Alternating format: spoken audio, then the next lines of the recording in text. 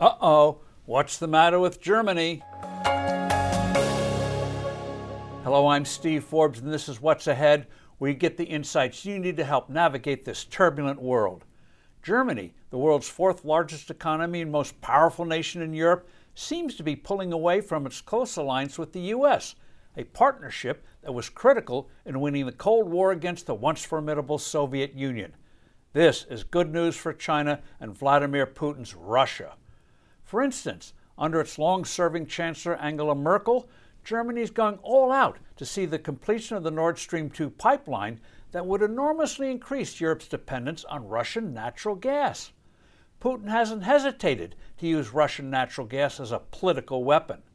A far sounder, more sensible alternative would be to import more U.S. natural gas, which we have in abundance, as well as beefing up its mangy military as a way of countering Moscow's ambition of prying Europe from its close ties to Washington.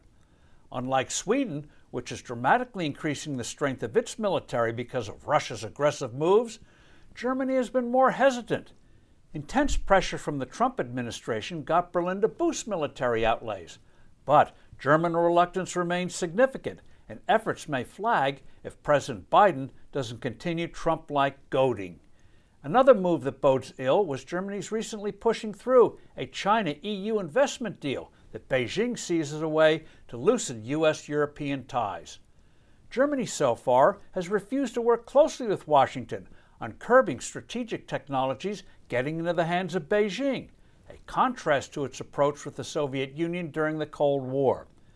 Germany does this even as China continues to engage in massive human rights abuses and continues its highly aggressive foreign policy, such as moving to dominate the South China Sea, a critical international waterway.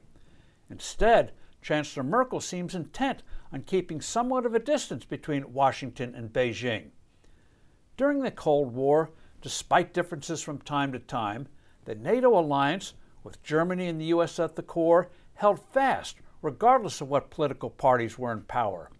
A critical example was how closely the two countries worked together in countering Moscow's attempts to blackmail Germany to loosen its transatlantic ties by threatening it with short-range nuclear missiles in the early 1980s. The Biden administration has a big job here to get Germany to realize that close cooperation in all areas remains absolutely crucial in preserving democracy and free world security in the face of growing pressures from China and Russia.